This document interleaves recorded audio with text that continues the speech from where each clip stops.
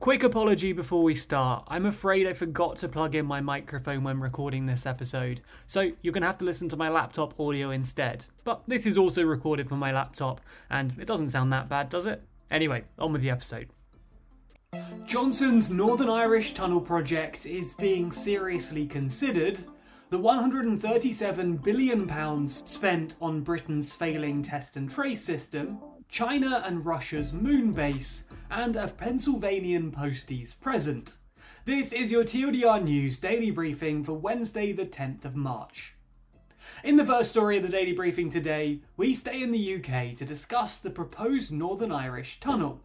If you're a regular viewer of the TLDR UK channel, then you'll know that we've already done a full video on this topic, a link to which can be found in the description. But for those of you who haven't seen the video, Prime Minister Boris Johnson has proposed a plan to create a tunnel, similar to that of the Eurotunnel between England and France, between mainland Great Britain and Northern Ireland.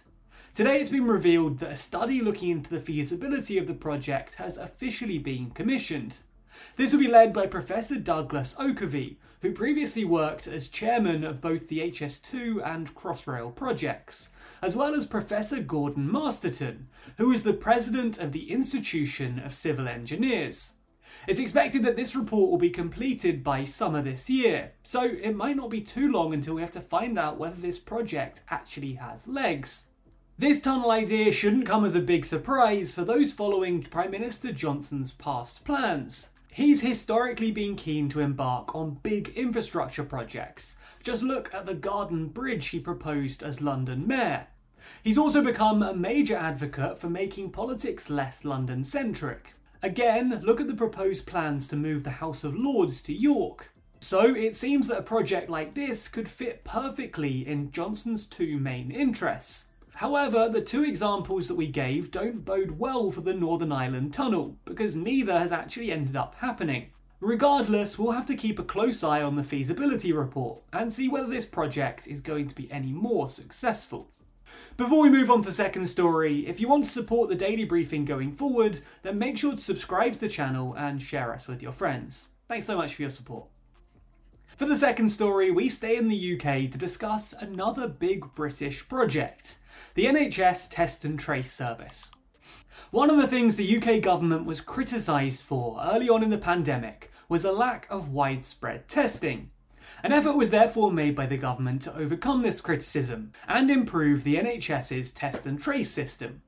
They pumped a lot of money into it, at the time of writing more than £37 billion, with the aim of improving the service so much that test and trace capability is able to stop the need for future lockdowns. But today, MPs from the Public Accounts Committee, who have been scrutinising the effectiveness and value for money offered by the NHS test and trace system, aren't offering the most positive feedback.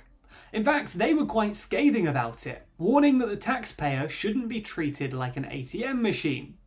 The Public Accounts Committee is a select committee of MPs from all major parties, who scrutinise major public spending, so this is a non-partisan attack. Their criticisms of the service were varied, including critiquing the over-reliance on consultants, some of whom were paid £6,600 a day, as well as a failure to cope with the September surge in test demands, only half of Trace's time actually being used, a huge amount being spent on rapid test kits without any evidence that they actually help, and the fact that they never met the target for all tests to be returned within 24 hours.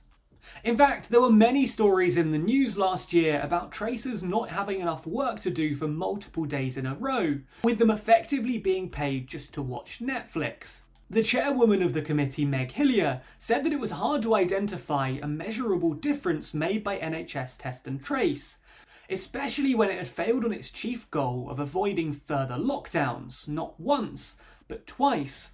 In defence of the system, the Transport Secretary, Grant Shapps, pointed out that it was the NHS Test and Trace system that identified the South African and Brazilian COVID variants and stopped them from spreading across the country.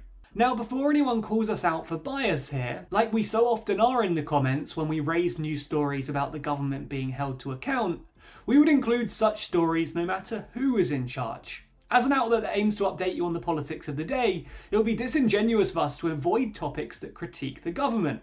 We're not a spokesperson for the government. It's our job, alongside other news outlets, to highlight criticisms of the government to the public. And we always include the government side of things too, and allow you to make your own mind about whether the criticism is fair and valid.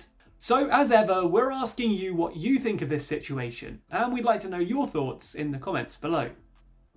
In the third story of the Daily Briefing today, we move to China and Russia to discuss plans for a joint moon base. If your lockdown life wasn't already full of news about space following the Mars rover landing and multiple SpaceX launches, then you're in luck today, because both China and Russia have stated that they plan to work together to create the International Scientific Lunar Station, which will be available for use by all other nations.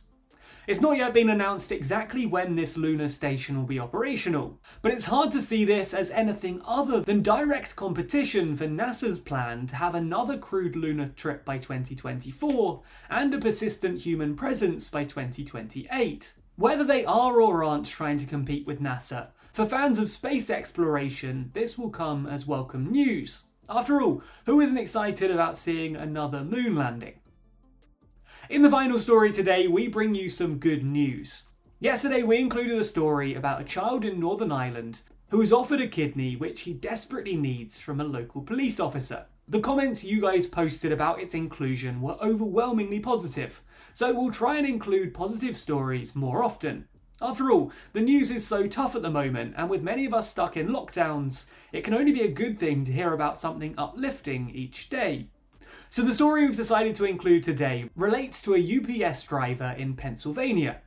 It's fairly obvious that those in the delivery sector are likely working harder than ever during the pandemic, with people being forced to purchase non-essential items online. Delivery drivers, though, have risen to the challenge.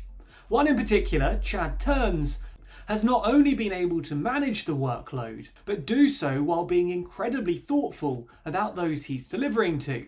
It's been reported that he often leaves treats when delivering to a house with a dog, and on one occasion came back at the end of his shift to ensure that a package that was intended as a gift wasn't noticed by the kids playing out front. Many in his local community noticed his small acts of kindness, and they decided to repay him. They raised $1,000 for him and presented it to him alongside a big signed card and many balloons, with locals clapping and yelling "Thank you, Chad," as he received the gift. This was clearly a powerful moment for him, and he was moved to tears. About the gift, he said, "I'm still overwhelmed, and it's touching that this community feels so strongly about me." We just like to end by saying a big thank you to all of the delivery drivers working hard to ensure that we all get our deliveries swiftly and safely. Your hard work isn't going unnoticed. For those of you who think the news is too long, be sure to check out tomorrow's Daily Briefing. Read the newsletter by signing up at tldrnews.co.uk/daily. Listen to the briefing by searching for TLDR News in your podcast app, or watch the briefing over at youtube.com/TLDR Daily.